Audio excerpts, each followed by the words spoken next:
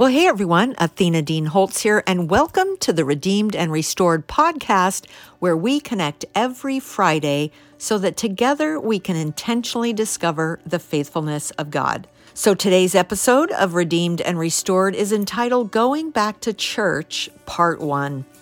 This was such a huge step for me after more than a decade of brainwashing that any normal Bible-based Christian church was on the wide road and totally compromising their Christian faith, which meant that this church that I was now going to, one of the most vibrant on the plateau, would not escape God's judgment and wrath.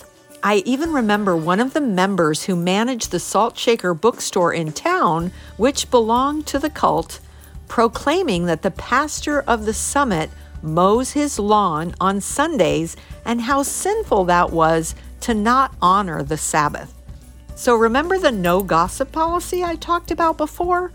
Funny how gossiping was okay if it smeared the competition or anyone with credibility who could challenge the cult heresy. Talk about hypocrisy. Now that I'm actually married to that same pastor, I know full well about how he spends his Sundays, which happens to be a workday for him and not the Sabbath that he honors. Back in those days, he tells me he probably did mow the lawn once or twice on a Sunday, but that's not a conviction for him.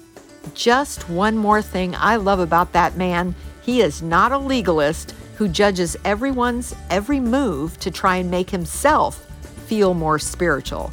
So I filmed the intro to the video of this episode in front of the sanctuary at the summit, and think back to my early days of going back to church, listening to sermons from that pulpit, being part of a small group, learning again what a healthy body of believers functions like.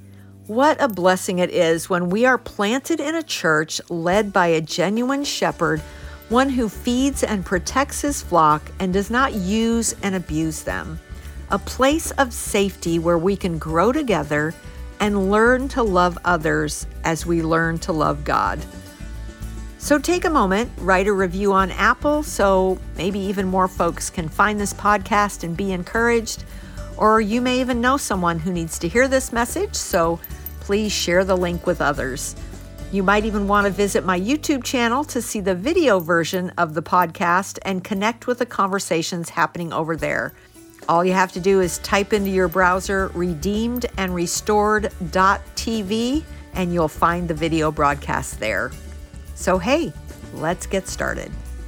Well, hey everyone, Athena Dean Holtz here, and welcome to this week's edition of Redeemed and Restored. The segment is titled Going Back to Church, Part 1. It took me about 6 weeks to be able to pick up my Bible and actually start reading it again. There were so many hurtful scriptures that were used to bludgeon my heart. I just had to rest in his presence and soak up the love of God through that devotional that I started reading. It took me another month before I was even open to stepping foot into a church. My friend invited me to go to one of the largest and most active churches on the plateau, which was located right here in Enumclaw, the Summit EFC, which stands for Evangelical Free Church of America, best known for their pastor Chuck Swindoll from Southern California. I was hesitant, but I knew I had to soften my heart.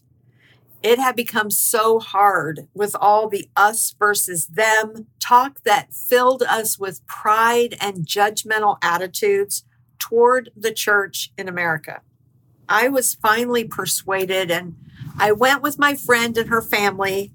She'd encouraged me whenever I had a thought that was an attitude born in the cult to stop and pray. Holy Spirit, what do you say? That was such a lifesaver for me. I will never forget the first worship service I attended. The worship leader was barefoot on the platform. I could feel myself getting all uppity and indignant. How irreverent is that? How dare she? All of a sudden, I remembered to pray that prayer. No sooner than it went through my mind and heart did an answer come back. Well, David danced naked before the Lord. How would you have felt about that? Ugh, I was so convicted. When another accusatory thought came, I prayed again. Holy Spirit, what do you say? And the sweet presence of the Lord filled my heart as he whispered, you're standing on holy ground, aren't you? The announcement came between the worship and the sermon that next week they were doing an all-church study, and it would be called Emotionally Healthy Spirituality. Wow. That sounded like just what I needed. I'd already done enough research to realize how emotionally toxic the environment was that I lived in for over a decade. So to learn what actual emotionally healthy spirituality looked like was a welcome thought. It seemed providential that I had made my way to the summit at the very moment I got plugged into a small group of women from the church so we could all go through the curriculum together. I felt very much at home and welcomed. I learned so much during this time, and the light was so bright on the dysfunction of my last 13 years. Oh my. The sermon I heard early on and 1 week's topic in our Bible study on emotionally healthy spirituality was entitled Journey Through the Wall. I can't tell you how many times I've hit the wall, especially in my time as a Christian. And instead of going through it, I would run away from it, deny it, try to go over it or under it or around it, anything but allow God to let me get to the end of myself and do a deep work in my heart. I hit the wall in 1988 when I realized that I had made earning a six-figure income a complete idol in my life. I knew I was to walk away from my senior vice president position with A.L. Williams, the company that I was working for, that many of those people led me to the Lord. And I was to go help my husband, Chuck, in Point Man Ministries. I didn't slow down for long to let the conviction sink in about the idolatry that ruled my life. Nor did I even begin to ask the question, why was I such a workaholic? I hit the wall when God convicted me in 1993 about my involvement in multi-level marketing, showing me again how much of an idol it was and how many people I'd led astray.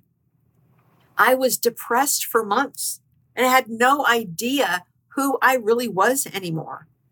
Instead of allowing God to take me through hitting the wall, that dark night of the soul, and purify me of many of the hurts that caused me to run from pain and use work and success to self-medicate, once again, I got distracted by helping Chuck develop WinePress into a booming business. I hit the wall again in 1998 when I felt emotionally numb and could not figure out what was wrong with me. I made a futile attempt to get counseling and figure out what was going on inside me, but I didn't follow through. Instead, I got distracted again by preparing for Y2K and moving to Enumclaw from the town we were in, Mukilteo, which ultimately led me to joining the cult named Sound Doctrine in 1999.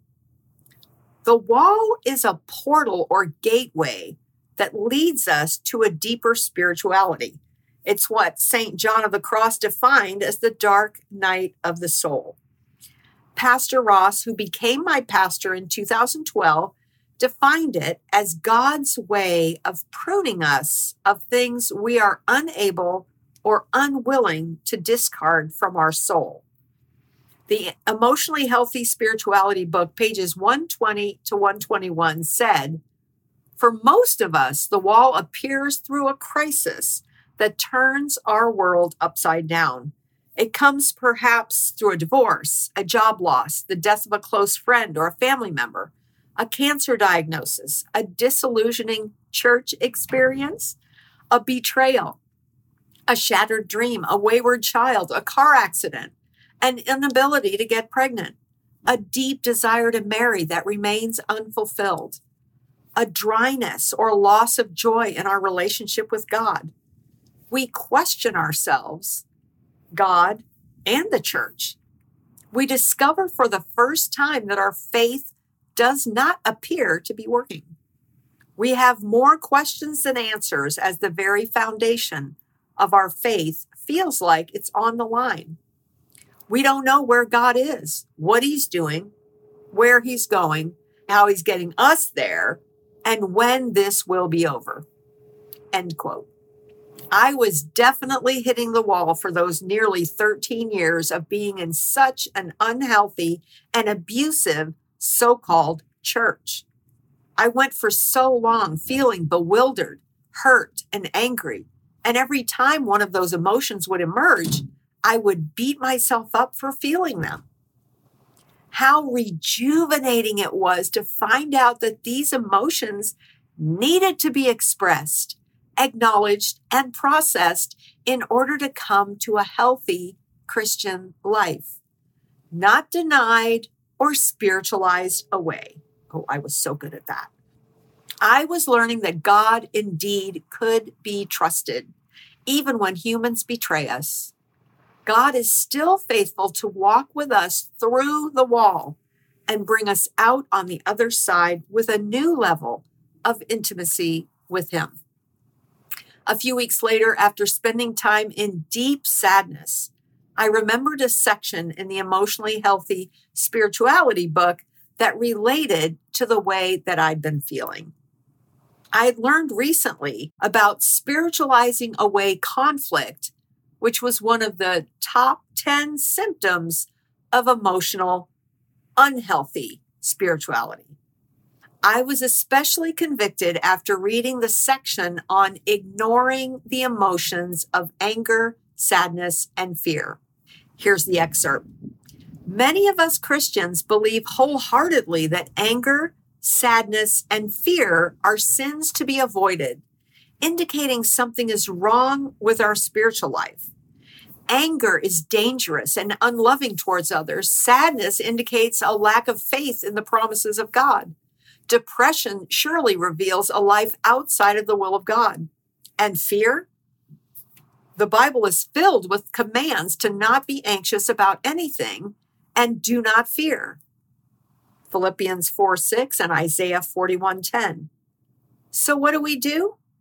We try to inflate ourselves with a false confidence to make those feelings go away. We quote scripture, pray scripture, memorize scripture, anything to keep ourselves from being overwhelmed by those feelings. Wow, that is so true. David certainly didn't avoid those feelings all through the Psalms. He poured out his emotions to the Lord and was honest about how he felt. I've stated in the past that my pattern had been to run from pain. Whether it was work, a cause, a relationship, I would find anything that I could to dive into in order to minimize the pain that I carried in my heart. The busier I made myself, the more noise I had in my life, the better. That way I could ignore the pain and whatever it was the Lord tried to teach me from the dark night of the soul. He was trying to work. Here's more from the book. Quote, like most Christians, I was taught that almost all feelings are unreliable and not to be trusted. They go up and down and are the last thing we should be attending to in our spiritual lives. It is true that some Christians live in the extreme of following their feelings in an unhealthy, unbiblical way. It is more common, however, to encounter Christians who do not believe they have permission to admit their feelings or express them openly. This applies especially to the more difficult feelings: fear, sadness, shame, anger, hurt, and pain. Yet how can I listen to what God is saying to me and evaluate What's going on inside me when I am so imprisoned? To feel is to be human. To minimize or deny what we feel is a distortion of what it means to be image bearers of our personal God. To the degree that we are unable to express our emotions, we remain impaired in our ability to love God, others, and ourselves well. Yet, as we saw in the previous chapter, our feelings are also a component of what it means to be made in God's image. To cut them out of our spirituality is to slice off a part of our humanity.